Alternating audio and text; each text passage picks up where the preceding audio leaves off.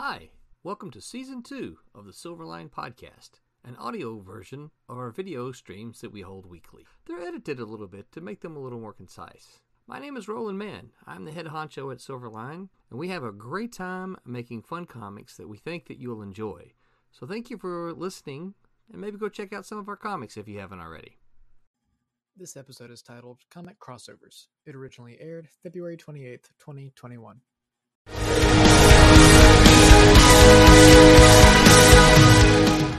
He says, keyboard on the fritz. Do people expect the same art in the book, but the cover has... Yeah, okay, he didn't finish that. So I don't know completely. We'll talk about that a little bit before we get into our subject, I guess, especially since you have Pete and Aaron here, both who have done covers, and Roberta, who has colored most of them or a bunch of them. A lot of them. Yeah, a lot of them. What do you guys think? What are the draws to variant covers? What's the appeal? I kind of want to buy two for one. Yeah. So you think it's you can buy two comics and not feel guilty for buying two copies, so you get different covers? No, also, I think it's Collectible? interesting, different takes on the character at the same time. I also took it as a sort of like collecting, and this is with like cards, like comic or baseball cards. Like the covers are each kind of like different cards. You can collect all the covers even though it's the same comic. I think if anything, I think the alternative covers itch that collectability itch that comic book people are. Apparently, they enjoy collecting stuff in this medium. I don't really get it. But again, I think it itches that. Wait, what did you just say? Collecting. You don't understand why. Let me point to these comics. Yeah, see the thing back here. The thing Roland isn't telling you is all those boxes is the exact same comic with a different cover. In each one. And they're all some Avengers number 372. Yeah, with all different covers. Yeah, and he's been doing that for a while. Yeah. That's how my take on him, because I remember I read somewhere that some stores would do like chase covers, like apparently like they'll do so many covers and there's certain covers that are like harder to get. I don't know if they still do that anymore, but they did kind of, and that was like, I'm like, well, that's basically like baseball cards or stuff. We had they used to do hologram cards where you'd have to chase down the hologram cards or whatever. I think that was more comic book cards though. Yeah. I was kind of deciding on something when you were speaking about the cards. At conventions, when we have the opportunity to sign them, you get to know who the Kickstarter backers are. Yeah. That's and that's something I was actually, John came over today to sign. John Crowther, who lives not too far from me, came over to sign. There were some of our backers got the signed editions, and so he came over to sign the Team Beetle. And he and I were talking about it today, and it's like, that is, for me, I think that's part of the draw of the Kickstarter, is that, you get the Kickstarter. When you back the Kickstarter, you get the Kickstarter cover. You are one of only, however many back the Kickstarter that's going to get that cover, because now you can go get Team Beetle, you can get Switchblade, you can still get them. Where it's not like those are not available anymore. But if you want, if you want this cover, if you want this Ben Dunn cover, and you want this Switchblade cover, you got to convince someone who backed the Kickstarter to sell their copy to you. Yeah. Right? Yeah. Because there are no more. And so I think Pete kind of said it's the collectability. Yeah, and Quentin is saying the same thing. He's saying collectability. And he also says, hello, Roland, Aaron, Peter, Roberta. Hi. So, it's kind of like they started doing this with like Blu-rays and DVDs. I think to get people, because so many people are downloading movies, that they started going like, well, you can get like steelbook cases or different covers. Like this is a collectible item, because most people just download them instead of buying it. So itching that, especially when it comes to like the superhero movies and stuff, where you have a collectible, people already collecting stuff. Let's make it collectible, right? And bring it into same, Yeah, I think that has Royal Airships, if you're still listening, I think that has a lot to do with it. I think it's collectability. I think people like the idea that they've got something that not as many people have. Right. It's like, starting today, if you want Switchblade, you can still get this cover and this cover. You can still get these. These are going to be available. These are going to be on Indie Planet. We'll carry them with us to shows, that kind of thing. So you can still get those. But the Kickstarter cover, you're not going to be able to get that. The other cool thing is, we've been one of our local Royal Airships did this right here, right? So they left us a little emoji on that. One of the local shops here has supported very many of our Kickstarters, so we're thankful to them. Coliseum of Comics. Now, one of the things that Coliseum of Comics does is they've got we put their logo like right here, right? Yeah, so I think that's cool. I like that. Mm-hmm. And we tell them, because print on demand, we're like, look, all you need to do is just get 20 copies, and we can put your logo on it. And so they've done that for, like I said, not all of them, but a whole lot of our Kickstarters. So if you're really into, collecting the rarities, then, you're going to want to go to Coliseum of Comics and get one of the 20 that has their logo on it, I thought about. I'm thinking about doing that with I want to put my comic book in some comic shops when it's done. I like that idea. I have a shop I want to approach with the idea, because they got a cool logo with like a monkey. I'm like, that'd be cool to put on my cover. Somewhere. And then it kind of makes it more, people come to the customer like, well, not only supporting me, but they feel like they're supporting the store because it's all connected. It's like the store supporting that. Yeah. So yeah. And kind of on that note, I know we haven't talked about it too much here, but you guys kind of know, just keeping y'all in the loop.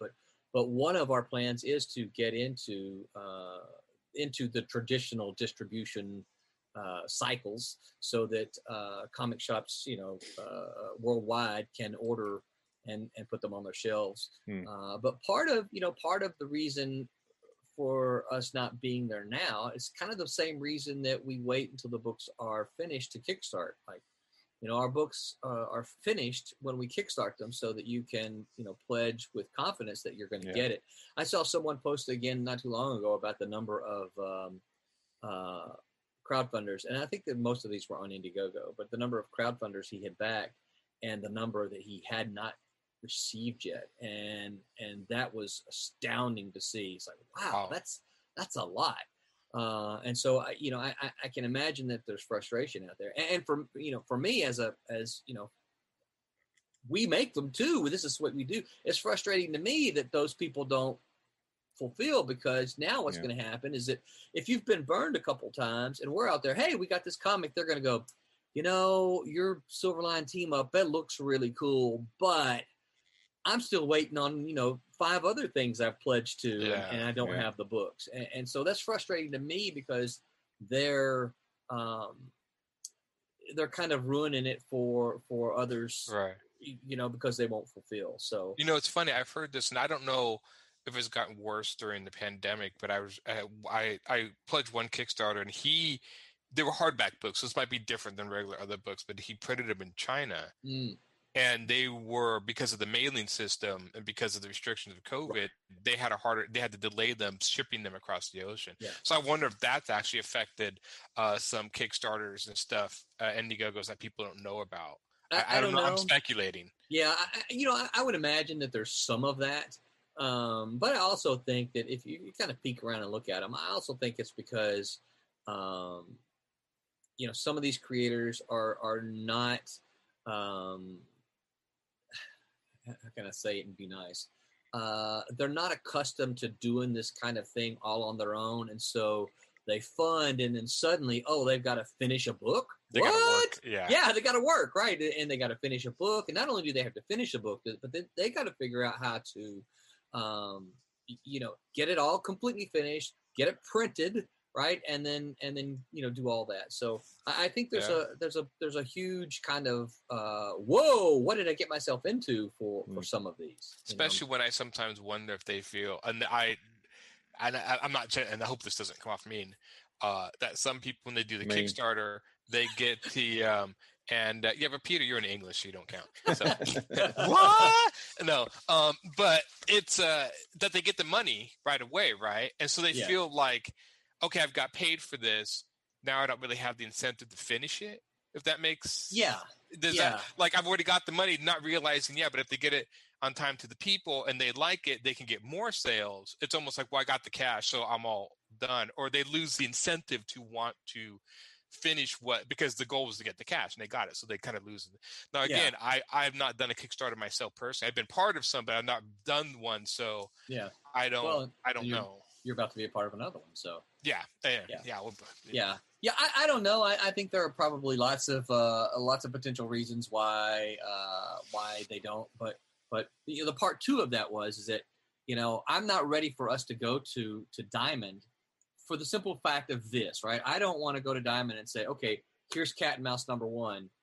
The next month they go, okay, well, it's not ready yet. I gotta wait, 3 or 4 months till we get the next one ready. I want to be able to go, month 1, Cat and Mouse 1, month 2, Cat and Mouse 2, month 3, Cat and Mouse 3, month 4, Cat and Mouse 4, month 5, Kalis 1, month 6, Kalis 2. Be able to deliver like that, and so we're really, really, really very close. We've got the 3 series that are working on number 4, Cat and Mouse, the Cat and Mouse miniseries. Alex is penciling issue 4. Kalis. The artist is Louis Chernowski. He is, I want to say, about 10 pages into number 4, so it's almost halfway done. Twilight Grim, even though we're only about to kickstart number 2, Rob Davis is about 5 or 6 pages into issue number 4. So I will feel better once we get to, because if we have 3 of them done, you got to think, if you add them together. That's, and I can't do math. Those who know me know I don't do math really well. That's 12. That's a whole year's worth of solicitation, right? Yeah. Now, obviously, if we wake up in 6 months or 8 months or something like that, and we've got a lot of books, well, then we can increase the solicitation through Diamond, right? Once we can finish some series, but at least hopefully in a few months we'll have some of these finished. And then we can begin solicitation through traditional outlets like Diamond, and then the other one that does DC now. I can't forget. I can't remember the name. It's been, I think the delays in books. I mean, it's so important to get. I mean, it'd be like you watching your favorite movie, like say you went to go see a superhero movie, and halfway through the movie they were like, "Come back for part 2," and a few months, like delayed or so, like not even a sequel. They just cut the movie halfway through the scene and say, "Come," It says intermission, right? Intermission, and then it's just like, but you tick a lot of people off. Yeah, and I think also you can kind of, and not saying this towards anyone in particular, but I have learned to kind of tell certain comic series where I'll be like, that would be the only issue I will see for a very long time, if ever. Yeah. And it's nothing against them. You can it's getting to the point you can kind of tell. Yeah. Which is, it's just something. It's like you just have to deliver. I mean, if you think any other medium where they didn't deliver on product, they would be out of business. And comics, unfortunately, was kind of, I got 90s where it kind of became a big deal. Yeah. So the only other business I know that delays all the time is video games, but they've tried to circumvent that because that started to hurt them.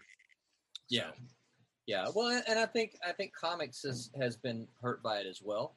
But it's just one of the things that so many seem to say, well, you know what, that's just par for the course. That's just the way it is, and I think that's not who we want to be. We don't want to be that company that people go, oh, well, they ship late.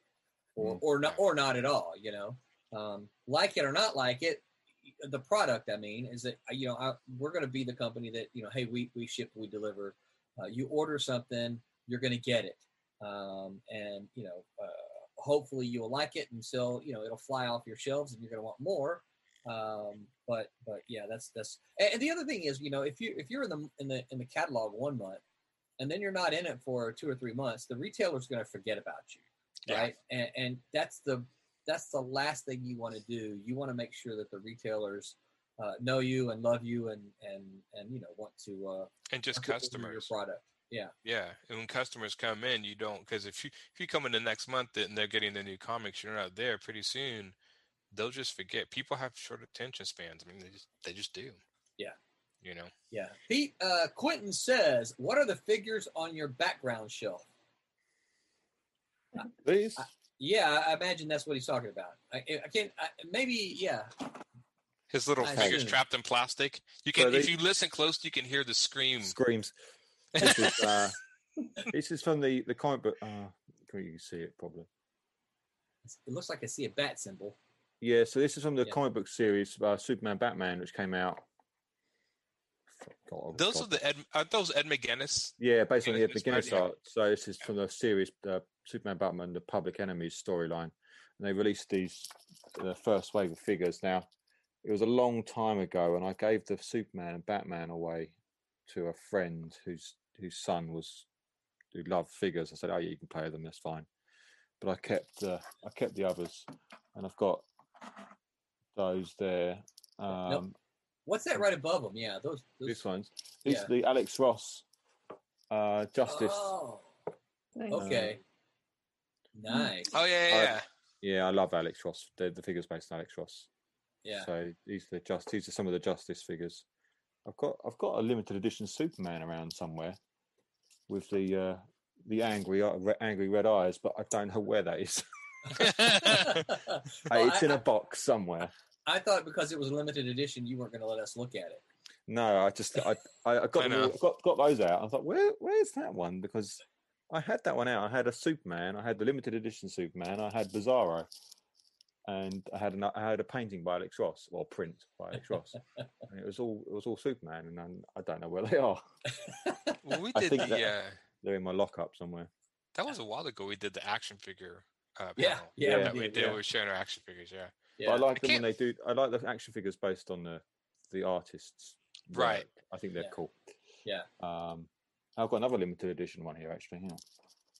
So this is based on the Public Enemies one, but it's a story when Superman went undercover as Shazam. Oh, cool. Oh, that's pretty cool. So that's a limited edition exclusive. I'm not sure what exclusive by who. Toy Fair exclusive.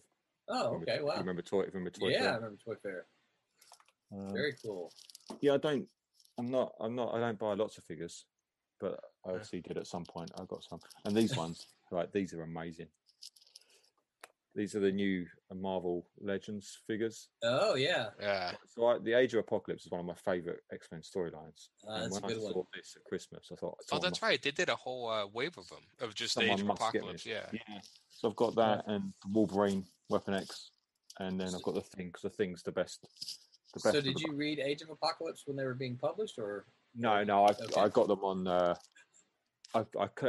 Over in the UK, they did in our local corner shops. They had reprints. Oh. They were doing reprints of Spider-Man, reprints of the X-Men. I bought Spider-Man, and my brother bought the X-Men ones, and it had a reprints of the Age of Apocalypse storyline. Cool. And eventually, when we found a comic shop, I went and bought the original ones. Nice. My favorite X-Men storyline was still Fall of the Mutants, and I think that was one of my favorite ones. Never get into Inferno. And I've read that multiple times because I've reread the X-Men run, Claremont's run a few times. Every time I get to Inferno, I'm like, okay, I'll go through it again. I'm like, that's my favorite. So I went back and got all the from 90. What did I get from 94? Giant size and all the new because that's the stories the cartoons in the 90s are based on, and so I was familiar with the cartoons. I love the cartoons, and those are so after a while. At the time, they were like £10-15 a book, which isn't like the phone book type ones. No, the individual issues. Oh, because they actually £10-15 is roughly what? About $20 now. Oh, wow, okay, each one of them, huh? An issue, yeah. So it wasn't too bad, but now they're a lot more expensive than that. Yeah. If you're a comic collector, you hate the movies and TV shows because it does nothing but drive the values up. So you can't. I think I was talking to my local comic guy, and he's saying that the prices are going crazy. They're all being driven up because people can't afford the early Silver Age stuff anymore. Right. Because it's too expensive. Unless you're a millionaire, you can't get early Spider-Man. No. So what they're doing is they're investing in something else, which is just driving the prices up. Yeah. They everywhere. You used to be able to buy most of the Defenders for reasonable prices. Yeah. Because that was one of these that nobody cared about. Yeah. And so I was actually trying to complete a Defenders run, and then they announced the stupid TV show. And I'm like, what the heck? This book, last week was $5, and now you want $50 for it because they're doing a TV show? Yeah, and it's like, Yeah, they did. What was the? It's funny when I read the X-Men the phone book editions, because I actually have most of Claremont's run in the X-Men, not all of it, but a lot of it. And but they started leaving out key issues. They left that one key issue, and it wasn't Fall of the Mutants. It was the one where the Morlocks slaughtered the mutants on the ground. And there was like one key issue, and they left it out of the book. And I'm like, what? I actually still have the issue, so it didn't bother me. But I was like, wait, that was kind of important. And I couldn't figure out. There was one other one where they had Rom in there. And I actually learned, I was watching some video on YouTube about the history of Rom Space Knight. Yeah. And it's tied up, it's owned by somebody else. So they actually couldn't reprint the story. So I was like, I remember Rom being an X-Men. And then when I heard them, I'm like, oh, that's why it wasn't in there, because they couldn't reprint it. So yeah, it's kind of weird how certain stories will kind of vanish. Yeah. And I'm like, oh, wait, that's not the complete run. Yeah. Quentin says, nice. And he says, yeah, he has the Marvel Legends addiction. I have a Marvel's Legends addiction, but mostly the classic 80s, 90s versions, not so much the newer. Yeah. The one I'm wishing they'd make, because they make a lot of the X-Men, but I want them to make a Rogue in like her black leotard with like the green jumpsuit, the stuff they did in the area. That was my favorite Rogue, and they keep putting her in the yellow and green costume. I'm like, one day I'll get my Rogue back. Cameron Christopher Payne says, pencil work is awesome as always, Pete. Thanks. And James Davis says, yep, that stops me often from continuing to grab the runs. Yeah. So it's a shame, but also on the other hand, is those books I do have are now worth a lot more money. So that's right. Yeah. And that's I recently BJ didn't like, because I had a lot of old boxes, kind of like the Chanda, like this one right here. You see how that's kind of browning and everything, right? And she's like, you need to change. Those are ugly. You're streaming, and those are ugly boxes. I'm like, no, that shows people that they've got miles on them. And she goes, no, they're ugly. So I've been replacing the boxes, right? And so in doing it, right, I'm like moving comics over. And I called Brendan the other day. I'm like, hey, look at this cover. And I had the whole run of the supervillain team up. Do you remember that one at all? Y'all remember those supervillains? Yeah. And I was going through all the covers with, look at that one. Look at this cover. Look at this cover. And he looked at me. He's like, are you going to show me every cover? I'm like, I do that all the time. Yeah. And I'm like, oh man, but these were so good. And I'm looking at the, because I've got a pretty sizable run of the Avengers. And I'm looking at this. I'm like, this is probably, there's probably some money in here, but yeah, there is. Yeah. And a good bit of them, because I started buying, the Englehart Perez run. So, about 140, 141, 142. And I bought the ones in my collection, the ones I bought off the rack, so they've been part of my stash for a long time.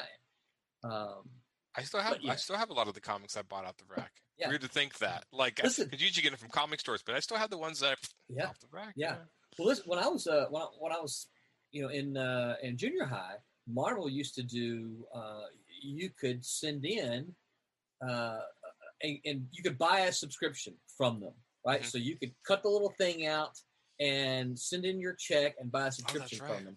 And they used to come in a little brown wrapper, like a Playboy comic, a Playboy magazine. But they used to come in a little brown wrapper, and my mailman always folded mine and put it in my mailbox, right? And I used to hate that. But you can look. I've got about 2 years worth of comics, Spider-Man, Captain America, the Avengers, but there's about that just to 2 years.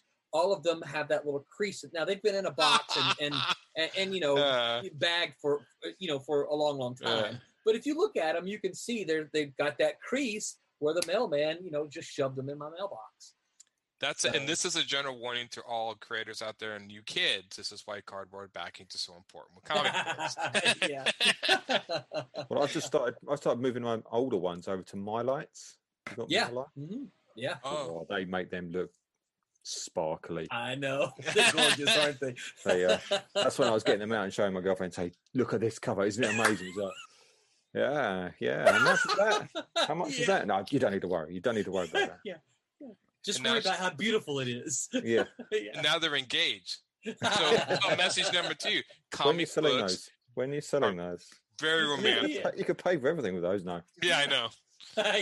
Yeah. What? Imagine where we could go on our honeymoon. I know. Pete's like, I hope she's not listening to the stream tonight. She's not. She's fast asleep. It's okay. Yeah. Quentin said, I love the box background roll and it fits you too. Thank you, Quentin. I appreciate it.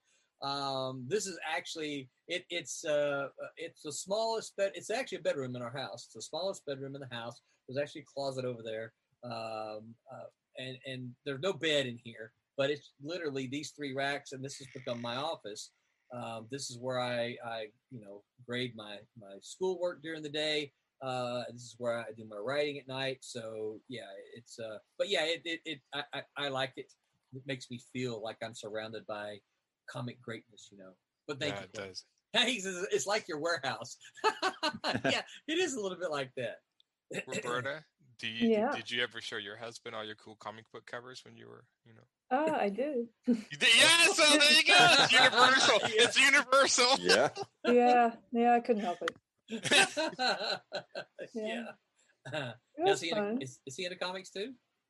Not so much. He's Not into so much. cars. Into cars? Oh, he probably loves your new job then, doesn't he? Oh, he loves my new job. Yeah.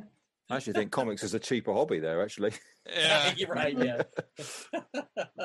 Into Star Trek, and that's TV. Oh, Quentin love says he Star Trek. casted us to his big screen TV now. Oh, did he? Yeah. Well, Woo! Oh, Okay, so we probably ought to talk about this week's topic, comic crossovers. So let's don't spend 45 minutes doing it, but let's kind of what do you think when I say comic crossovers, what do you think? that's the moment a character from that isn't a regular in that book appears in that book. So basically, whenever they stick Wolverine in the book, that's a crossover, because and it goes as far as one. I kind of like that. Let's go with that definition. Talk about crossovers. That's such a loaded question. I did not realize that was such a loaded question until, well, we won't mention their names.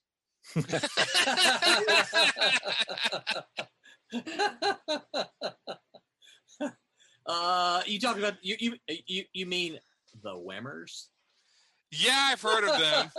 Yeah, those people. Yeah, they went on talking about, if I don't know, hopefully you guys listen to them on Wednesday, but they went on and off about what crossovers are, but I think Pete's definition that's the simplest definition, and I think that's really what it is. If there's any character in the comic that's not normally in that comic, that's a crossover, right? Yeah. That's a crossover. Yeah. So so here's so maybe we do need to kind of define this. If they don't have their own comic, is it a crossover? Ooh. Whoa. Because I kind of have the answer for that already, but I thought I'd throw that out. Yeah, that's a crossover. Yeah. Yeah, I would say that. Well, you would say, like, you thinking of a guest star? Yeah, I would say a guest star. Yeah, guest star or cameo, right? If that character does not also have a title, then it's more of a cameo, right, or an appearance or a guest star or something like that. Yeah. But yeah, I definitely say in that that's intercompany, intra-company, or I did that the wrong way around, right? Intra-company, intercompany. Marvel and DC characters appear, that's a crossover, right? But if, as Pete says, if Wolverine shows up in the Avengers and he's not an Avenger, then that's a crossover.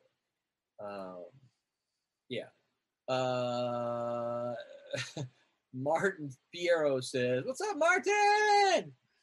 I don't know if you, Martin. I'm not going to repeat what I said, but I don't know if you caught the very first part. I'm tasting some Crystal Burgers, man. He says, "Are those boxes behind you your collection and not the Silverline books?" Correct. So Silverline books are that top where my finger is right there. It's that top row. I do have the whole. It's 1, 2, 3, 4, 5. There's 5 boxes up there of Silverline books. The stuff from here and down, those are all independent comics. So Martin, yours is probably right about there somewhere, right? This back thing right here, these are all my Marvel comics. And then right here on this rack over here, this is all my DC comics. So I could see Roland being like, "Yeah, Martin, that's all Silverline. You've been missing out. Get reading, Yeah.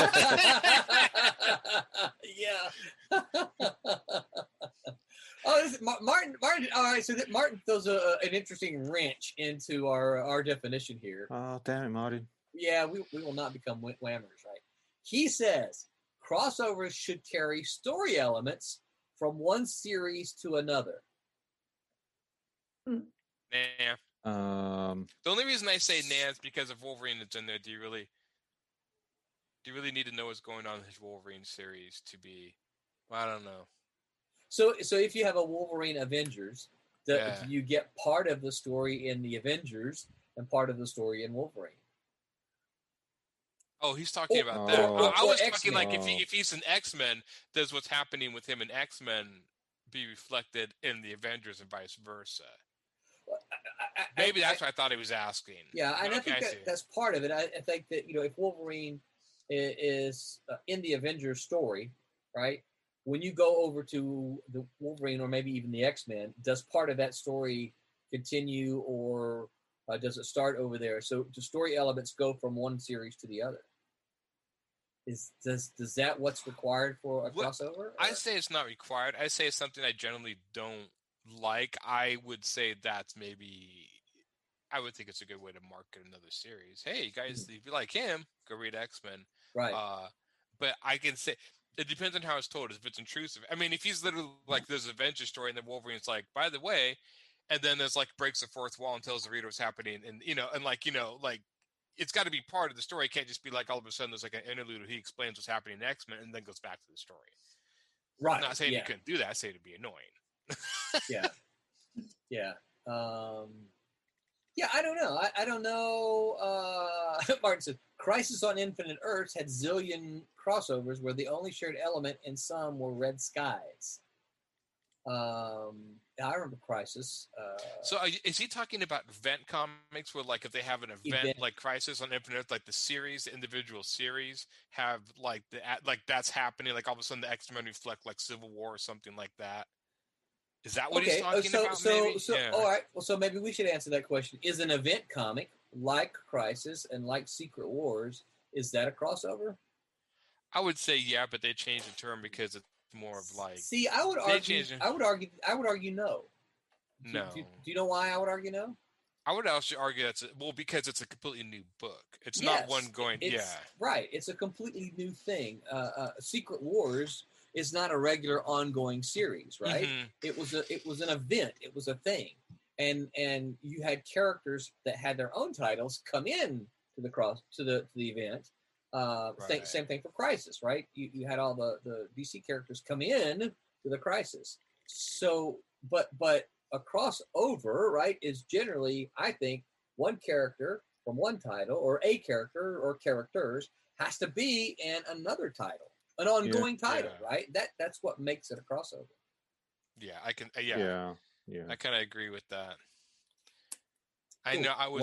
We were at the precipice of the rabbit hole, and he just had to shove us down. He just had to kick us down the hole. You couldn't resist it. Yeah. So what about it? What do you think? Let's first now that we've kind of defined it, crossovers: good, bad, indifferent. Fun, not fun? I love a crossover. Why wouldn't you? I love all these characters. Let's get them all in one book. Cool. Right. Yeah. I'm not saying they've all been brilliant, but what's recent memory? So I thought Civil War was amazing. Mm-hmm. I mean, I think that was amazing, that book. And that had every Marvel character going in it. So it's a big crossover.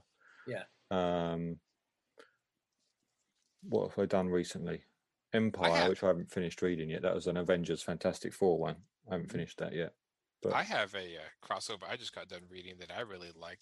Behold, children, this is Conan and Wonder Woman. And guess who this is drawn by? Her very own Aaron Lopresti, who just guest starred on Silverline a while ago. This is where I rediscovered Aaron Lopresti again. So I'm reading, it's like, I really like this. Who drew this? I'm like, his name's Aaron. Well, obviously, that's important. Of course. But anyway, that's the last crossover I've read. I really like this one. So shout out to Aaron. You did a fantastic job. When was that published then? Because Marvel have the rights to that now, DC and Dark Horse. So this is just before Conan went to Marvel. Marvel. All right. Yeah, just Yeah, I like Dark. Dark Horse did some good stuff with Conan. Oh yeah, they did it, and then Marvel made Conan join the Avengers, and now I don't read Conan anymore. Why is that? Yeah. So, did you ever see any of their of Dark Horse's motion comics? Yeah, I said, didn't they do one of Conan or something? Yeah, they did. It was terrible. Oh, was it? It was. Yeah. It's interesting. It's basically Flash animation. It was a cool idea. Yeah. Well, so Emily, I know Emily. I'm thinking of who I'm about to say. Right. Roberta, I know you know him. Hank Knopf, who was Yeah, he was at Hank and Emily, who was at Malibu back in the day and was at DC for 24 years until they just recently he was part of the Purge. Just recently. Yeah, just a few months ago. Such a shame. It is. So I got a question for you, Malibu folks. Hank, hang on, let me tell you about Yeah. Hank and I talked about. So Hank and I talked about these motion comics, right? Because we were talking about technology and comics and all that kind of stuff. And one of the things he said is that, the problem with motion comics is they look like cheap animation. And if you're watching them, you're going to say, why do I want to watch this when I can watch good animation somewhere else, right? And so it was kind of his opinion. He goes, I don't think motion comics will really do anything. And after he said that, I got to looking at it. I'm like, he's right. They look like cheap animation. They look like bad, cheap animation. And if you go back and look at those Dark Horse Conan motion comics, they just look bad, It does. They were basically just cutting up the art and putting it in the Flash animation, for what I remember. Yeah. I hate it when they do that. Oh, I can't say that. I'll read the comic book. It's all right. Right. Yeah. Exactly. Yeah. James Davis says motion comics. I usually do not like them. Also, I think if you have artists that know how to tell a story visually, you hit the key point already. Yeah. I think most people are just trying to get. I mean, there was most people. I think everyone watches TV, so I think the idea was like, we're gonna get people who watch TV to watch comic books. We'll get them reading comic books, and we all know that doesn't always translate. But I can understand where they were going. If you watch the kind of like, this is a comic book, I got to go buy this. But yeah, that's great for an ad, maybe. Yeah, that's what I was gonna say. Yeah, I think we could use it that way. Martin said, Martin's still trying to get us back into crossovers. What about Atlantis Attacks, where it was one story told across all the annuals of Marvel? And I think that's a good idea for a crossover, right? Because because it took that storyline across multiple titles.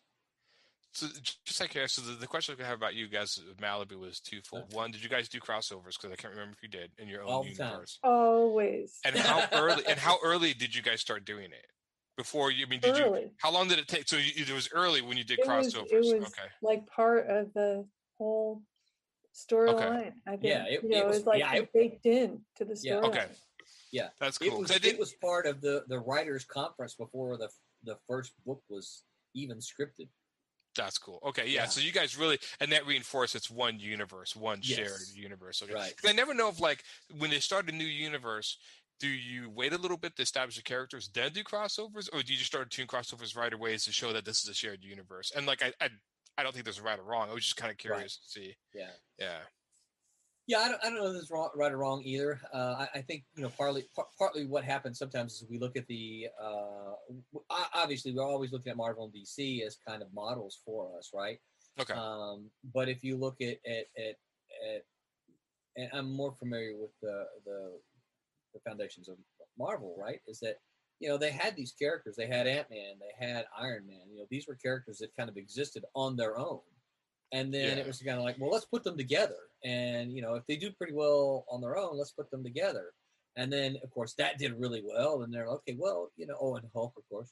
It's like, oh, well, what if they all live in the same world? And I think it just kind of happened naturally as Marvel grew in the 60s. And I think now everybody's like, yeah, now we want these shared worlds. Yeah. Do you think Go ahead. Okay, do you think comic books are pulling away from shared universes a little bit?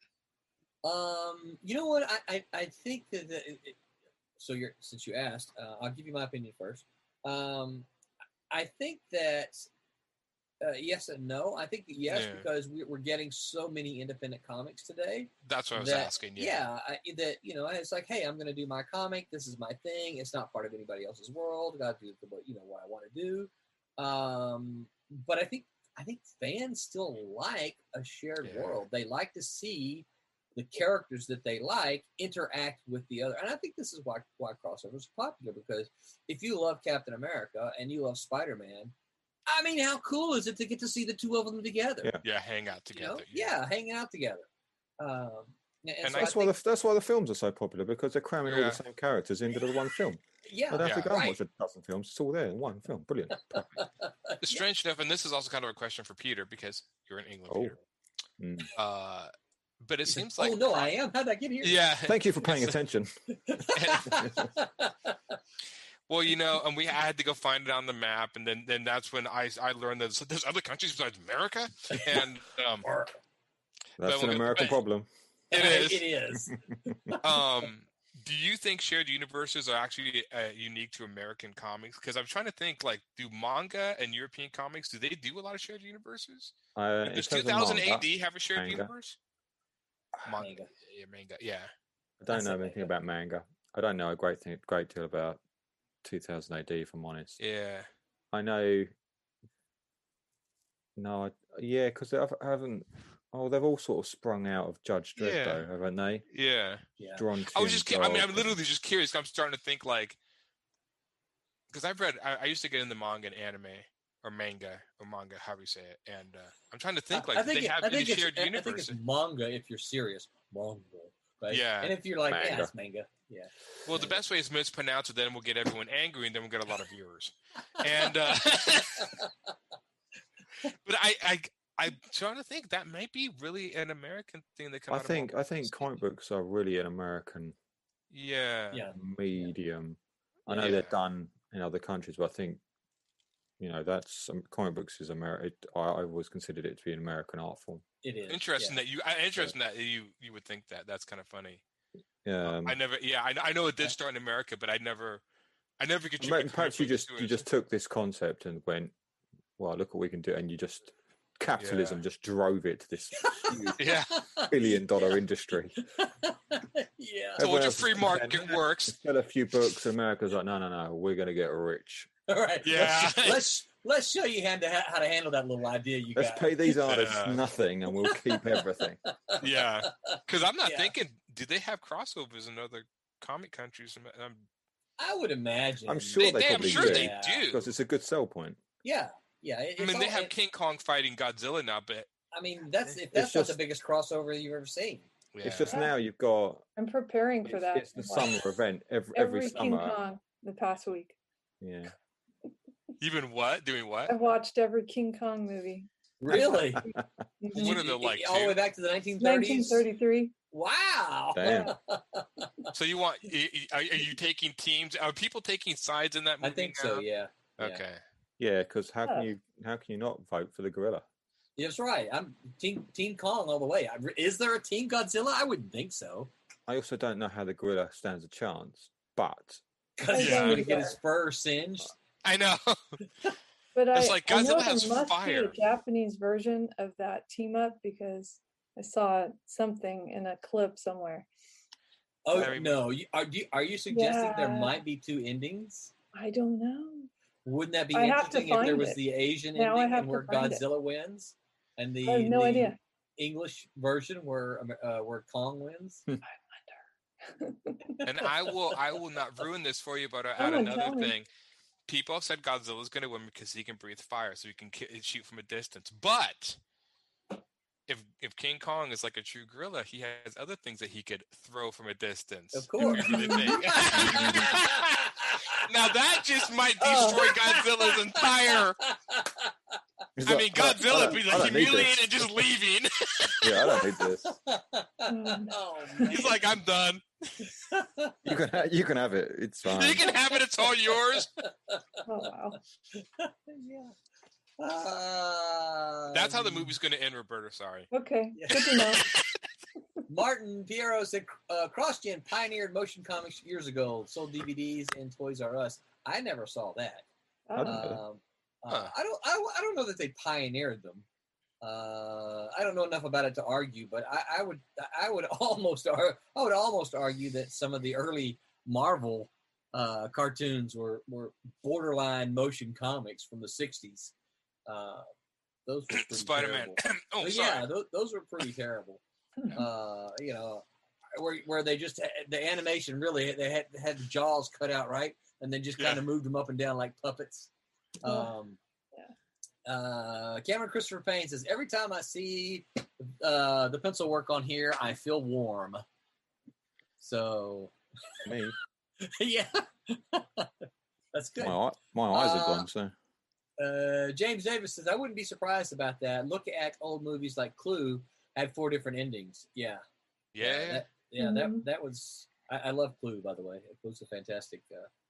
Because you know they're going to have no one win in the King Kong versus Godzilla thing, but that's not going to play with the fans. I mean, if you're going to do this, somebody's going to win. So I'm thinking there's a Japanese version because they have Godzilla, where Godzilla wins, and there'll be an American version where King Kong wins. That way they won't fight amongst each other. Yeah. But that's just my theory. I think that's a smart way they got to do it. So, all right. So I got 10 o'clock here. We need to, we've got a review from Martin Piero, who has been leaving us comments here. So we're going to go and let Martin tell you about, Brett, what books are you telling us about? must be a crossover, surely. Should be, right? Sake. Pete, what have you been drawing on? That's what I forgot to ask earlier. What have you been drawing on? We got this is Champion Miss Fury, issue 2, page 8. So yay. I've got I haven't even seen all the Champion issue 1s yet. Yeah, you got. Look what you get to color. Complicated. Lots to come. Lots to come. If we're not printing them poster size, man, it's kind of. Yeah, Tommy's still inking those. He's got I don't know. I know he's got a bunch of them inked, but he's still inking them. So. I'm still coloring them. It takes me longer to flat them than it used to take to color other ones. So I will apologize in advance for anyone who has to color me. This is to you, Roberta. If you ever have to color my stuff, you've seen my stuff. I am sorry. Roland has seen my stuff, so he knows maybe what's coming down the road. All good. Yeah, it's all good. And Roberta, you said you are going to be coloring on I have to share Pendulum. it, don't I? Yeah, come on, Roberta. It's show and All tell. right, You have to share yours with everyone else. Mm-hmm. Oh, I can turn this off now, man. There we go. There it is. It's funny. I wonder. Nice. So because when Roberta shares, her screen is bigger on mine. Is Peter's? No, because I'm not sharing a screen. I'm just streaming from my phone. Right. Okay. Yeah. So the difference is she's digital and he is traditional. So he's using his phone to basically as a camera over his shoulder to show his drawing table.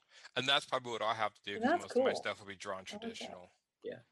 I think both you don't ways get are to very see cool. me working. You just get to see my face kind of looking at the monitor. Yeah. Hey, at least you don't color like this, Roberta. Oh. Yeah. Yeah, I try not to be. I have seen artists draw like that, right? I have seen that. You know, with their tongue out. Yeah, I've actually had friends who have done that, and I've never quite understood. Like, is it like it's a pencil fighting you? Is I don't know. And when I was roommates with Stephen Butler, one of the things that he had on his desk, he had a mirror. It was about yay big, right? And he would sometimes set it up right on his desk so it was looking at his face. And every now and then I could look over and I could see him doing this. Yeah. I'm pretty sure I do the same. Yeah. Making faces at the mirror. Peter just makes faces when I say stuff. Yeah. I do catch myself thinking, why am my face all twisted up? So I'm mimicking what I'm trying to draw. Right, yeah. Why am I doing that? Hopefully you're not lighting any fires under yourself as you're doing this one. What we do have to do is bleep out a lot of Roberta's cursing and stuff when she messes Oh, up. So yeah. that's Damn it. you know. I know I'm foul, aren't I? Roberta, smash! Yeah, right. Like You keyboard should have seen me keys last flying week. up. I almost did. So- Did you really on air? No, not on air. I actually was very upset at some upgrade I did with Apple. Took the Photoshop program and made it do all kinds of crazy interactions with my Wacom driver, and it did ghost actions everywhere. I couldn't get it back. Whoa. I hate that. I was just freaking out. Do you If I was just coloring it with ink, it would be so much easier. you hate it when they update stuff through the application? Because I'm thinking you're probably subscribed to Adobe. I stuff. had them turned off in the auto update, Yeah. but it somehow reset. And I don't know how that happened. They're sneaky doing that. They are. James Davis said, I think Malibu started motion comics with the CD-ROMics on PC. You know what? I think you're right. I think you're absolutely right. And for those who are not keeping score, Malibu predates CrossGen by about a decade. Really? Yep. When did Yeah, CrossGen? easy, yeah. Because When did CrossGen come Image out? came out shortly after you guys, didn't it, in the early 90s? Yeah, Image I think was like 92. Yeah. Mm-hmm. And CrossGen weren't until Like 2003 or 4, something like that. Really? Yeah. Has it been? Okay. maybe late 90s, early 2000s, yeah. Yeah, so Keep up with all of this stuff. Yeah, Make a so- chart and give it to me. yeah. Shh. John Medic will hear you. Oh man, yeah, okay. He'll make a PowerPoint. Shh. Don't say that so loud, right? Unless Curtis beats him to it. Pure Gosu said, "Hey, what's up, Pure?" Hey. Dempsey Blackman says, "Hello, everyone. Hello, Dempsey. Hello. Good to see you here." James Davis says CrossGen was he thinks CrossGen was like 2000, 2004, somewhere in there, and I think so too. I think that was kind of about their starting point, because I know that they moved a lot of folks down here, and when I say down here, I mean to Florida. CrossGen was over in Tampa, and there's like when I moved here, there was still a healthy number of CrossGen folks. And a bunch of them have moved away. Like my buddy Paul Pelletier was still living here when I moved. When I took the job here in 2011, Paul and I had lunch a few times, but he ultimately then moved back to his home state of Maine. But but yeah, there's still a handful of ex-CrossGeners down here, and you can see them at some of the local conventions from time to time. So The CrossGen stuff, I never pulled the plug and bought. I don't know if I ever bought any CrossGen. I know he's looked good. I don't know. You guys ever had those comics universes? You keep walking by it and I'm like, oh, it looks good. I maybe I'll read that one day, and then you never do, and they go away. Yeah. yeah. Look at Dempsey's feeding us questions, guys. So Dempsey says, what comic characters would you like to see crossover? And he's got a two-part question, but I'm going to ask this one first. So what about it? Roberto, start with you. What comic characters would you like to see crossover? Well, we're going to go back to King Kong. And Rodan needs to come in there. Oh, really? So what about like King Kong and Punisher? Ooh. I'm thinking like King Or Kong the and Beast. Curious George. Curious George.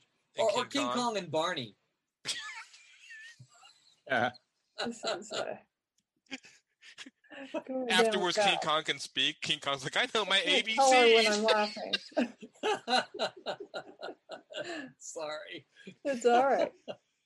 Well, I'm doing something to my monitor here. Side by side speaker.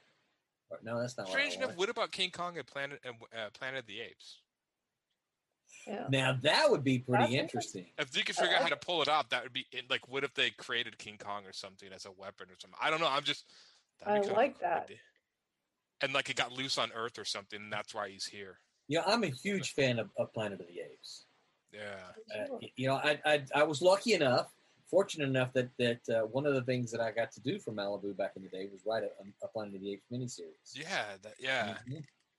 Yeah. I that's one of those that people will often ask me for, but I don't have because obviously I don't have any rights to it. I can't reprint it or can't do anything like that. So that's got to be someone who decides that they want to do it. Who has the rights? But Right. yeah, I had a lot of fun with that. Yeah, Dempsey says a crossover of King Kong and Planet of the Apes would be good. I kind of like that one. Yeah. All right. So I'm what trying else? To think. What about you, AA Ron? Strangely enough, this may not be so totally comic related, but I think it'd be cool to see Robotech crossover with Transformers. Oh, that's interesting. Because I'm a huge Robotech fan, and I just think that would be kind of a cool. And also not the fact that I've been collecting more Robotech toys, so that's been in my head. But that's just jumped out to me. Cool, Pete. What about you? Any characters? Literally Doctor Who and anything. Really, Doctor Who can work with anything, I reckon. Now, are you a big Doctor Who fan? Oh yeah. Oh really? Yeah. Okay, then Peter has he needs to write a story about Doctor Who and My Little Pony, and you got to make it cool, Peter. Oh, maybe not that. No. You have your limit. There was he has a limit, but I didn't mean anything. There was a recent series, Doctor Who and Star Trek crossover. When was that out? I enjoyed that. I thought that was quite cool because Doctor Who, because he can travel in space and time, and you can force him through universal barriers. You could cross him over with anything. And he's could wonder. It kind of makes sense, yeah. Did they put Q in that story with them? Because it seemed like Q would be almost like up there with like Doctor Who in the same power level. So what about? So what about something like Star Wars? Yeah, well, Doctor Who and Alien would be awesome. That would be cool. I would read the hell out of that. And Marvel have Alien now, but they don't have Doctor Who. Yeah, I know the Whammers talked a bunch about Aliens and Predator and stuff like that. They did. I watched Aliens, and I watched Predator, but I don't remember enough about Predator to really say anything. Because you don't like stuff that's cool, Roland. We understand that. We've had this discussion before. Cool. No, I do. I mean, I like Star Wars. I don't have all the genealogies memorized. I mean, I do like it.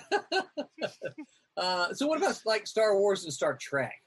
What about? Didn't they do that? I love both of them, but I don't know if they'd work as a crossover. They don't really work together well. I don't think they work together. I'm sure there's someone very talented out there that can make it work, but I'm not that man. So what about Doctor Who and Star Wars? Oh yeah, that'll work. Okay. Doctor Who works with literally anything. Yeah, it does work. I've read it. It's good. Yeah. Doctor Who works with anything. Wait, except My Little Pony. There was a Doctor Who and Star Trek already. Yeah, I've got it. Oh, really? Mm-hmm. Yeah, I think IDW did it. IDW, I think. Yeah. Oh, okay. Wow. They had, and I think they had Star Trek. Actually, I'm guessing if I remember right. I think they actually had a Star Trek Next Generation crossover with like the X-Men or something, like a super. Yeah, I think they did. You know. And yeah, I know as weird as that sounds, I think they did. That didn't interest me as much as Doctor Who because I think that was Doctor a weird crossover sci-fi thing begin work. Yeah.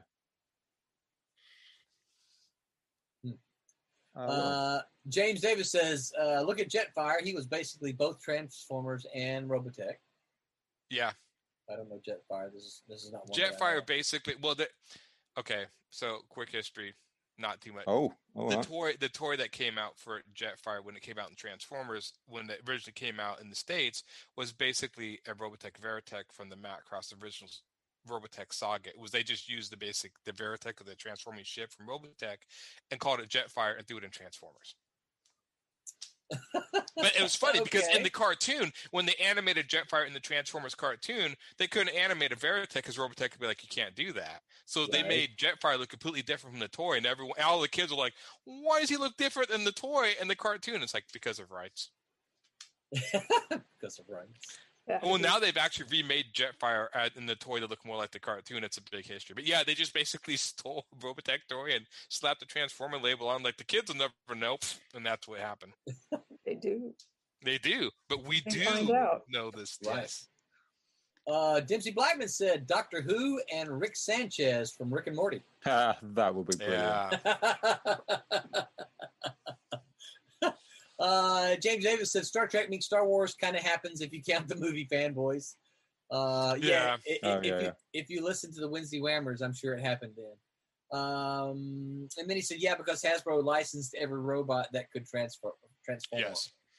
That was in the 80s. That's why you had so many. They just threw everything in.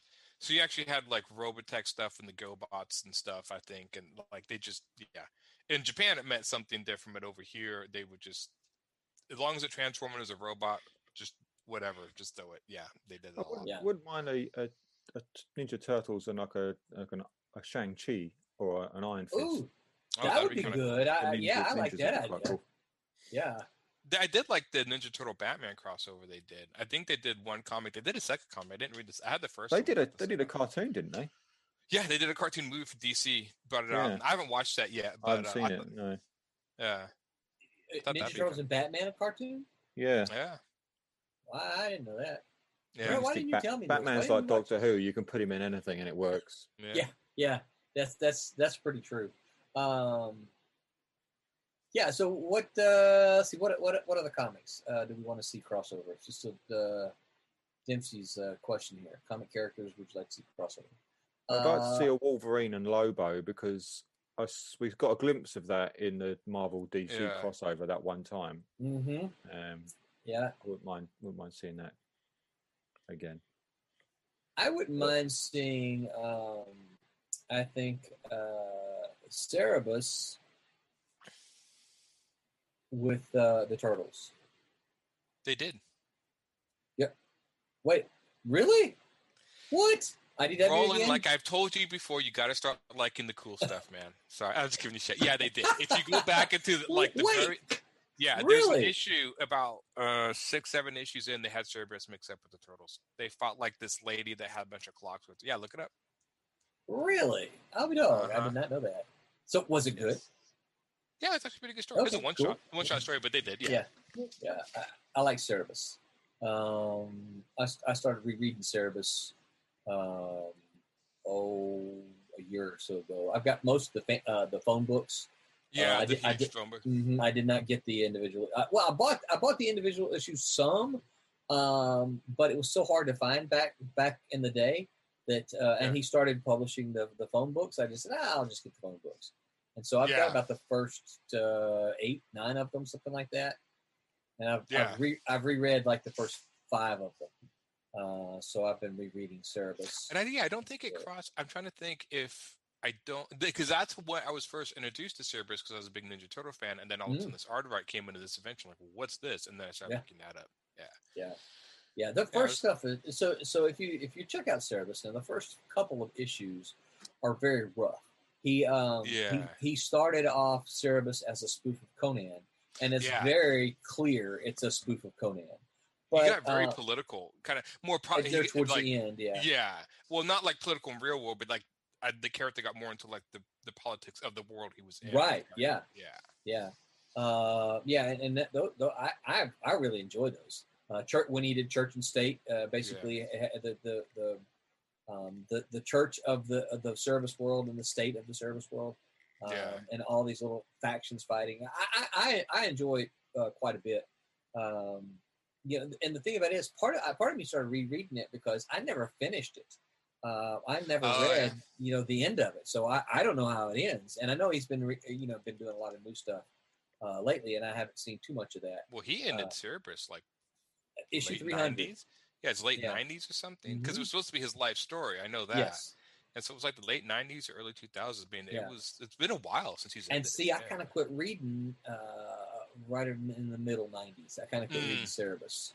But that's kind of cool because now you get to rediscover and then read the whole thing. Yeah. And again, I really like it's black and white, and I love. I'm a big fan of artwork anyway, so I love to see. I forget who did his backgrounds. Gerhard. He was Gerhard, the one comic where, it was like he drew the character, somebody else drew the background. Yeah. It was pretty, he has definitely upgraded. Yeah, some of those backgrounds are just super detailed and just gorgeous. Yeah, they're amazing. So another one that I think would be fun to see as a crossover with somebody would be Bone. Bone, I would love to see. Yeah. 'Cause I like reading Bone. I'm trying to think if he's ever crossed over with anything now. I don't know the answer to that. He's done like little side stories. Like there was ones that I didn't read that had like he was like like this sort of frontiersman type Bone character with like a raccoon type hat, and I can't remember what it was called, but there was like a side story. But I'm trying to think. No, I don't think he ever did. Like, because I think Ninja Turtles eventually crossed over with Usagi Yojimbo, or they have in the past. They've done stuff like that. Yeah, they were the two kind of like mutant critter concept that survived that huge explosion in the 80s and still kept going. Yeah. But yeah. So the second part of Dempsey's question is, and I'm going to revise this question. I'm going to ask it, but I'm going to revise it a little bit. He says, is there any plan of Silverline crossing over characters? And so before I answer that, I'm going to put the question to you guys. What you've seen and what you know about the Silverline stuff. Well, Silverline has their own Wolverine. He's called the Demon. Yeah. And he is very popular, and he'll pop up everywhere. So, yeah, we do cross over. Yeah. Pete, might he be on that page on your drawing table? What I found with the Demon is that when I started drawing him, he was a lot leaner, and now he's getting larger and thicker and more beast-like. I'm like, yeah. I like him like that, but I've got to try and stick to how I started drawing him. So I'm just trying to rein it back. Remember, kids. Actually, the beast from the George Perez, Steve Englehart run around issue 140 to 150-ish. That was the original inspiration for the character. So if you are kind of leaning that direction, you're leaning the right direction anyway. And Peter has drawn the Demon so much, kids, that if you send them fan art of the Demon, you'll make him break into a cold sweat. So you sent me the trade, right? Okay, yeah. And the Paul Pelletier, that cover, I think that's amazing, right? Yeah. So that's what I've sort of modelled it all on.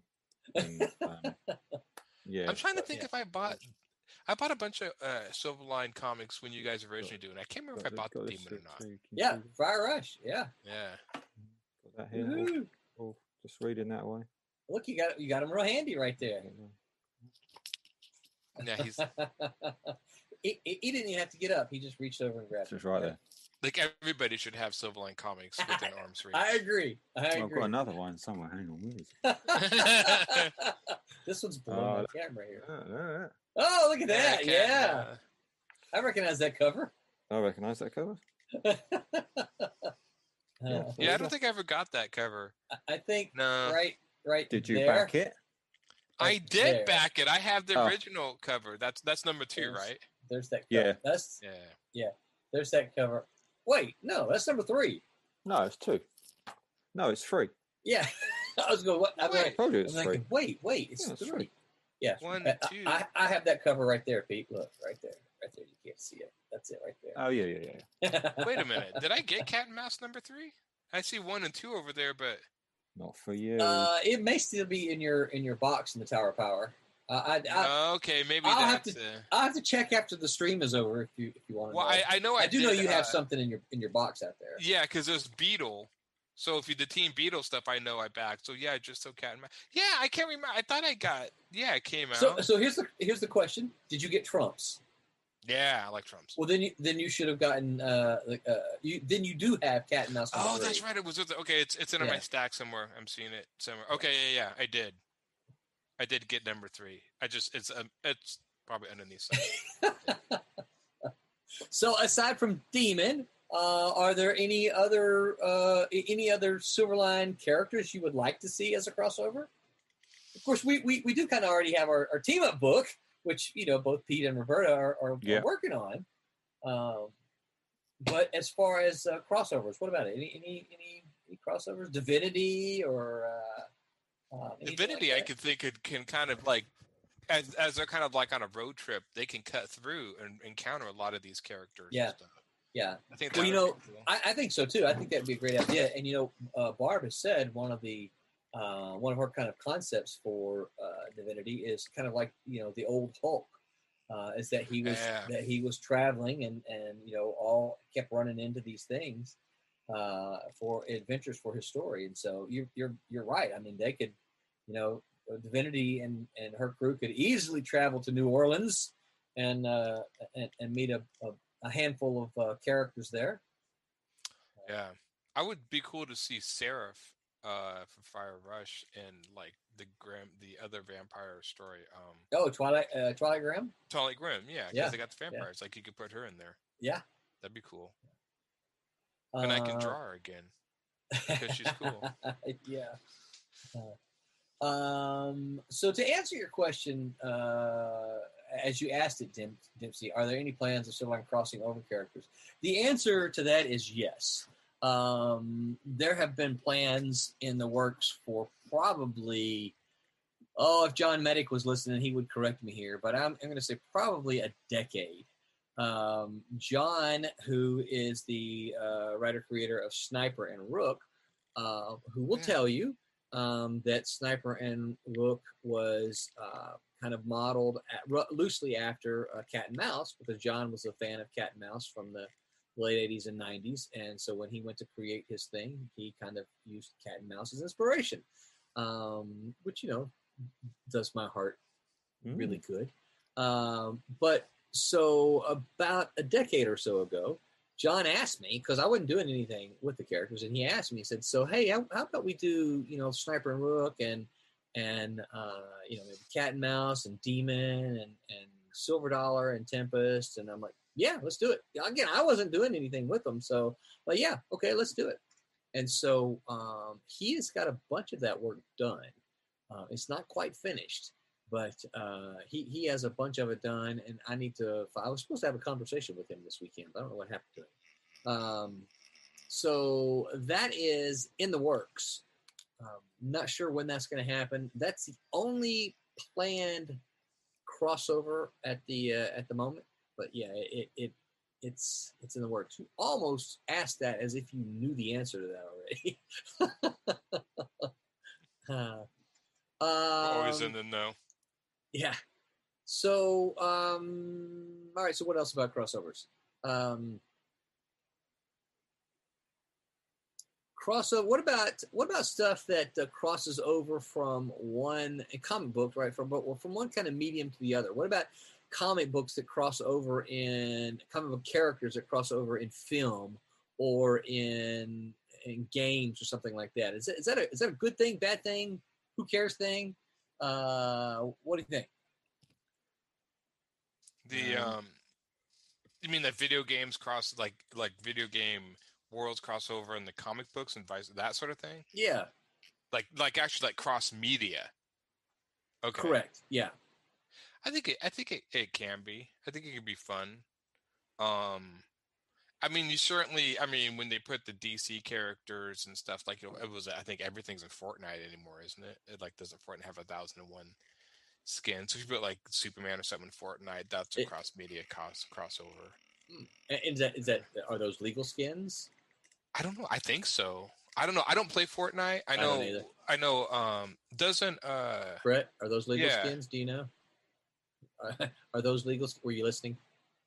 Okay. That's those a lie? Are they? Yeah. But I don't know if Superman or Batman are in there. I just know that they've done stuff with outside parties. Marvel. Okay. Yeah. Okay. That's right. Okay. So it is all legit. Yeah. Okay. Yeah, I didn't know, because a lot of these games you can mod and do yourself without it being kind of a legit part of the game. I think it's really cool. I mean, I think it's kind of cool. I mean, do you guys get excited if you get? I mean, you see superheroes in video games. I mean, what they did. DC, what is it? An Injustice was a fighting game by the guy who did Mortal Kombat. But they actually did a Mortal Kombat versus DC video game. I don't know if you guys do that. Yeah, and they couldn't do fatalities because that's Mortal Kombat's no fatalities, and DC's like, no, you're not ripping the head off Superman. Right. So they had like certain finishing moves, but yeah, you can look it up. It was kind of interesting. Huh. But yeah, they actually did do that. Well, I remember back in the day there was what Marvel Capcom, right? Yeah. That And was that's when- that was a big deal. Yeah, they still have those around. And it was kind of a weird crossover.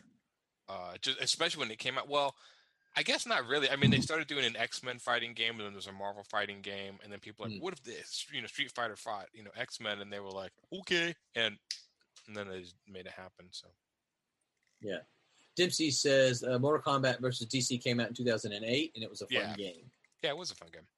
Yeah. James Davis said if done correctly, it can be great, like how they added Spawn into the Soul Calibur game on Xbox. Link for GameCube and Darth Vader for PS2. Yeah, they also put. I think doesn't Spawn in the newest Mortal Kombat game too? I think.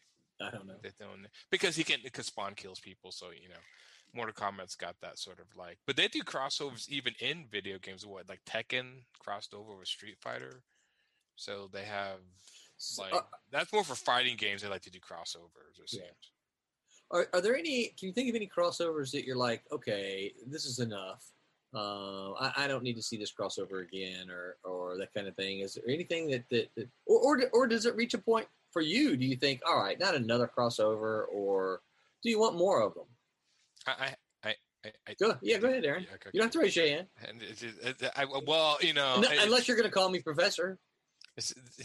Well, I call you that anyways, Grandlord. And no, it's when Marvel bought the Alien and Predator franchises. Now, all the Predators and Aliens are going into the Marvel universe, and that is stupid to me, according to me. Yeah, I don't like that either. I don't like that either. So that's where I think they're getting out of hand. One, because they've already did this in the early 2000s. I mean, we had Aliens fighting Superman, and Predator fought Batman, and I thought we got that out of our systems, but no, we have a whole nother wave of them coming. Are they making it part of the continuity, or I have no idea. There's supposed to be a bunch of covers that feature the aliens and like superheroes. Now, whether or not that's just covers or if they're actually fighting the aliens, I can't quite figure that out. So what if they turn the aliens into the superheroes? What if the aliens start wearing the Batman costume and the Superman costume? That's one of the signs of the apocalypse. So if that happens, no, that would be bad. I think I talked on this. I can't remember talking before. One of the big things about aliens that people always get wrong, to me, is one of the major things of the universe is not just the aliens, but also the Marines. The Marines are aliens. And when you just stuck aliens and everything and then completely ignore the Marines in that universe, it's not aliens anymore. So Predator's a little easier because Predator, I mean, they kind of set up it was on Earth. Right. But the alien universe was really a sci-fi universe with a certain aesthetic to it that you just can't pop it out and shove it in anything else. So that's what bothers me. Yeah. Totally say. That's one of the biggest differences is when styles are so completely disparate. It's hard to put them together. Yeah. Dempsey said, Spawn was in Mortal Kombat 11, I guess. Yeah. And James Davis said agreed. The other one, I was not a big fan when they put Conan as far as the Avengers, which I think we mentioned on this podcast already. Yeah. When they were like, I'm like, no. That just doesn't make any sense, does it? It just doesn't make any sense. I know they're writing their own Conan story, but I like Dark Horse because Dark Horse actually, what they tried to do is they actually adapted all of Robert E. Howard's actual stories and tried to put them in chronological order because no one had ever done that before. So I'm like, that's an interesting take. Right. So they tried to stay close to the source, but the stuff now is like, and now you can't do new stuff with the property. It just, I don't know. Conan's one of my favorite characters. If he wasn't, I wouldn't care, but I do kind of care about that. And also because I just don't think Conan would be effective against superheroes. Yeah. I did not realize that Conan was one of your favorite characters. Yeah, Conan up there, yeah. Very, very cool. All right, so I guess that's kind of one of the things, too, is that you don't want to see any more Conan crossovers, right? No, I'd rather him just stick to his own world. I mean, you can do more Conan stuff. Just keep him in Samaria just as Conan. Yeah. Don't add new stuff. Pete jokingly referred to it earlier on, but Wolverine was somebody I got tired of. Yes. It's like, certainly in the 80s and early 90s, Wolverine showed up in every single comic book, and I'm like, enough of the Wolverine. If I want to see Wolverine, which I like Wolverine, don't get me wrong, but it's like if I want to read Wolverine, I'll buy the X-Men comic. I don't want to buy, the Avengers and the Defenders and Spider-Man and see Wolverine in all of them. I never liked the fact that Wolverine joined the Avengers, because I'm like, he has his own team. Right. There's something, if he was his own person, like when Spider-Man joined the Avengers, okay, he's an independent superhero. Right. He doesn't have a team. But Wolverine does have his own team. So, no, you can't share team members. That's bad. Yeah. Dempsey says, too many Street Fighter crossovers. Ryu is everywhere. Yeah. Ryu. Are you... The main character, he's in oh God, I think he's in Fortnite now too, but I'm not sure. I didn't know that. Yeah. Yeah, so I mean, we know why crossovers are done, right? I mean, we all know that they're done. Some of it is for fan service because when you're a longtime reader, do you want to see Thor and Hulk fight? Well, of course you do. Yeah. You want to see that happen. But I think when you drill down to it, and I think this is something that a lot of fans don't like to hear, it really kind of ends up a lot of times being all about the money. Yeah. We're going to stick Wolverine in the Avengers because, well, at the time the Avengers weren't what they are now, but we're going to stick Wolverine in the Avengers because the Avengers sales are lagging and Wolverine's a popular character. So we'll stick him in the Avengers and put him on the cover and people will go, oh, look, Wolverine, and they'll buy copies. Right? Have you guys, that's what I'm thinking, have you guys ever read a crossover, because the cash grab thing you said, that you thought, it's a cash grab, but the crossover exceeded your expectations and you really liked it? You still bought it. Still bought it, yeah. Yeah, still bought it. I think go ahead. Yeah. I can't recall one that I did that for. Ninja Turtle Batman one kind of exceeded that was actually cooler than I thought would be. Go figure. I don't know. Yeah. Yeah. So, but sometimes, but a lot of the times, I agree with you. It's just like, well, yeah, this is just a quick way to cash grab. Right.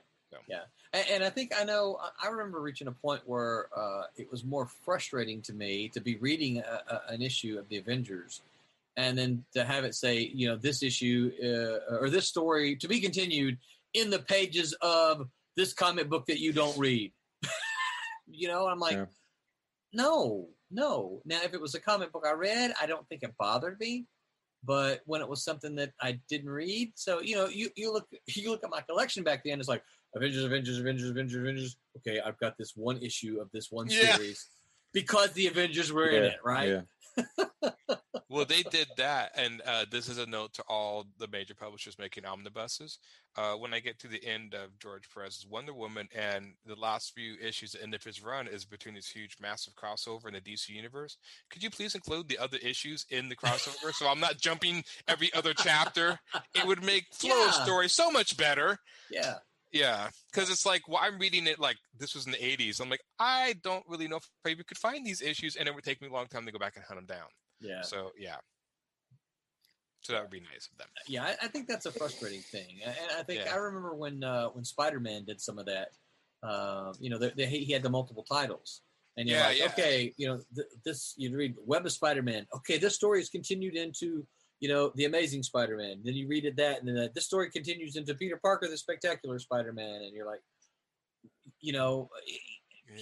if you did not read all the Spider-Man comics, you're going to have to buy them to get the whole story. And I guess you wouldn't, like, you would say, like, well, why don't you? If you like Spider-Man, just buy them all. And I think to me it would be because you like a certain creative team on one Spider-Man book, and maybe you're not into one of the other creative teams or something. Yeah. So. Yeah. I know as a younger reader, I always bought for the characters. I always bought because I love Spider-Man, or I always bought because the Vision and Captain America. I bought the Avengers because of them.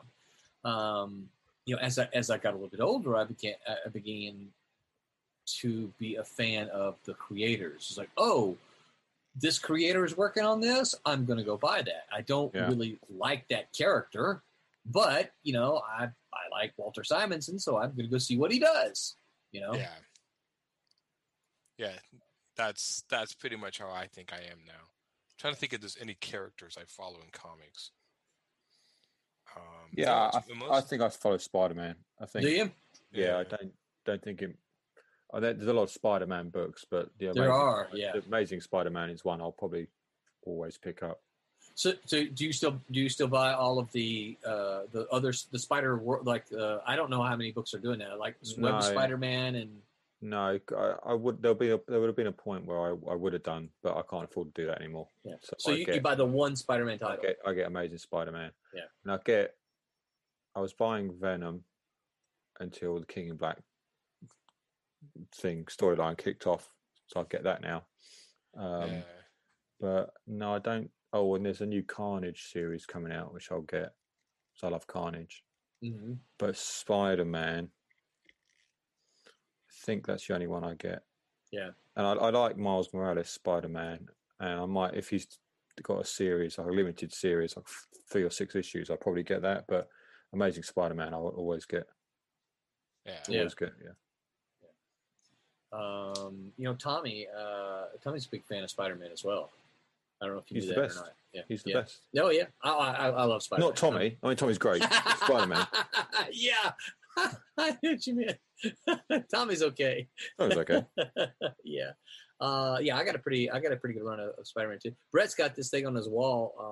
I think it's Spider-Man. I think it's issue number 135.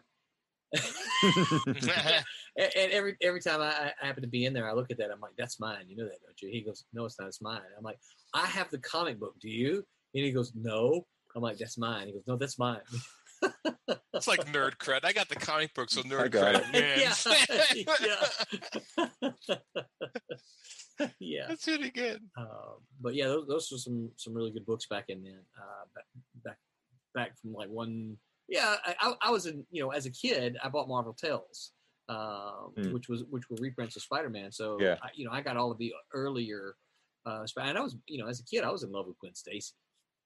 I didn't like Mary Jane. I was a Gwen Stacy guy all the way. I like Gwen Stacy. She was, I don't know. She seemed wasn't Gwen Stacy a little more like straight laced, like more of like a preppy girl? They've drawn her. Yeah, her dad was the police chief. Hey, right? hey. That's right. Speaking of Gwen Stacy, right? Yeah. Uh-oh, look at that. This is my all-time favorite. You can't see it because the light. Can you see it? Oh yeah, isn't that the one where like the Green Goblin has like I'm trying to see what Amazing. I see Amazing Spider-Man. It looks like the Green Goblin. Yeah. What issue is that? 122. Oh, of course. Yeah. That's a great one. Yeah, it's my favorite. Wow. Now is that the whole book there and framed up? Yeah. Or? Nice. Yeah. Very cool. My favorite book because that last page where he doesn't have there's no words. It's all done with the art. Peter's having a breakdown, and MJ's there to. Have you guys ever gotten a crossover just for the creative team? I did when they did the Avengers versus Justice League. I think that was the George Perez. Yeah. I mean, that was an easy sell. It's like, well, that sounds Perez is doing it. Like, okay, I guess I'll buy that. Yeah, there's definitely, I think, and sometimes I think again, like you were saying, Roland, that you follow more creative teams now, than characters. So yeah, that was a fun one. I actually really liked that crossover. There for a long time, John Byrne, whatever John Byrne would do, I loved his Fantastic Four run. So pretty much whatever he did, I would kind of follow him. I liked a lot of Steve Englehart stuff back in the day. Did you ever read Byrne's Next Men? NEX? Yeah. Oh, yeah. Yeah. I like that one. I'm so happy he came back and finished it like years later. It's like he's going to finish it. I'm like, what? Like, because he dropped down a cliffhanger for years. He did. I think he pretty much works exclusively with Dark Horse now. Well, I think they came out through IDW, but I'm not sure if he's with Dark Horse. I'm not sure right now. The Next Men stuff came out through IDW, but I don't know. But I know he's done stuff for Dark Horse. You mean the old Next Men or the new the new Next Men, the new novels? Yeah, it was IDW. Maybe that's why I haven't seen any of that stuff. I saw the old Next Men when he first started doing it, Yeah, that was with Dark Horse. Yeah, that was all that stuff come out there. Yeah. I guess I bought probably 2-3 years worth of that stuff. I can't remember exactly how many issues he did, but yeah, he actually collected the original series in these phone books that I have, and then he released 3 extra hardcovers that completed the series. Oh, so wow! He ended the series, and so the ending, I got to reread it because I read the ending and it wasn't what I expected, so I need to reread it again. But I liked it. I was just happy he finished it because I mean he put so much work into this drop, and I was like, John, dude, what are you doing? Just look. And the fact that it took him like 4 issues. I think it was 4 issue series, so 1, 2, 3, 12 issues to finish it.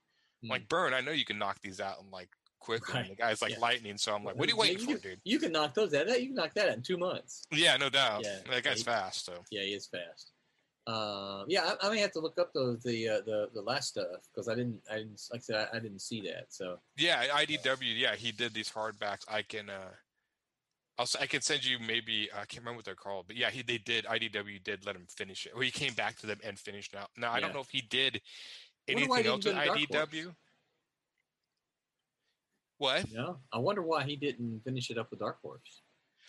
That's a good question. That was the question that I thought, because I would just think Dark Horse owned the rights. Why didn't he just finish it up? But yeah, IDW republished the Next Men series in black and white because the original issues were in color. So he did the phone book in black and white, then he finished the series. And yeah, I'm not sure why. Either it could be something as simple as maybe the rights just ran out, expired with Dark Horse, and they were just like, no, we didn't really want to renew them, and so he just went to IDW. I don't know. Wow. Yeah, it's a good question. I've never found an answer about why he switched, considering that started that was part of the Legends line with Hellboy, which was made Dark Horse, and then Sin City was the other Legends, and then I think Monkey Man and O'Brien was something Arthur Adams did. Oh, yeah, I remember that. Yeah, but he's always, he's a great artist. He's slow, so he could only keep up to so much. I ran into back when I was still an editor. I ran into John Byrne at a show. I was going to ask him to come do a book with me or for me, and but he had been set up. Roger Stern is a writer that I like quite a bit, and I had been talking to Roger Stern. And he said, I talked to him several conversations, and he finally said this. He says, "All right, I tell you what. If you can convince John to draw it, I'll write it for you. I'll come and write it." And so I'm like, okay, well, I'll ask him. I don't know what he'll say, but I don't mind asking. I'm not afraid to ask.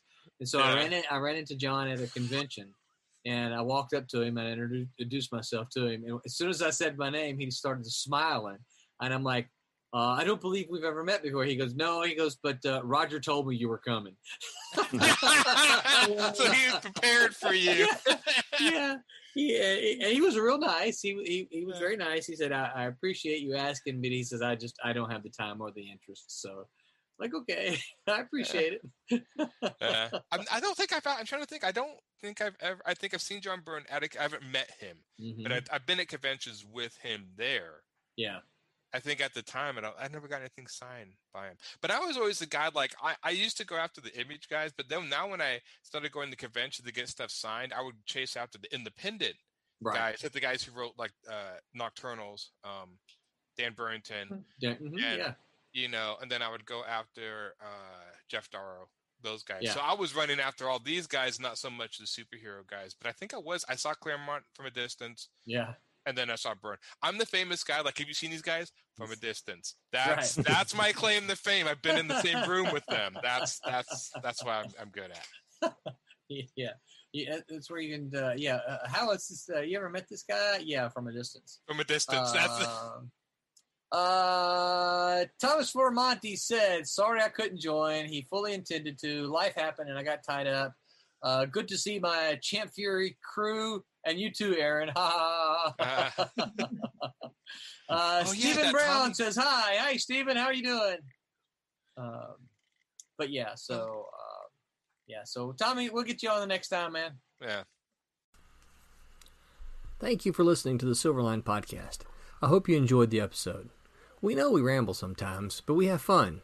And after all, isn't that what comics are all about? We hope you'll follow us on all our social media.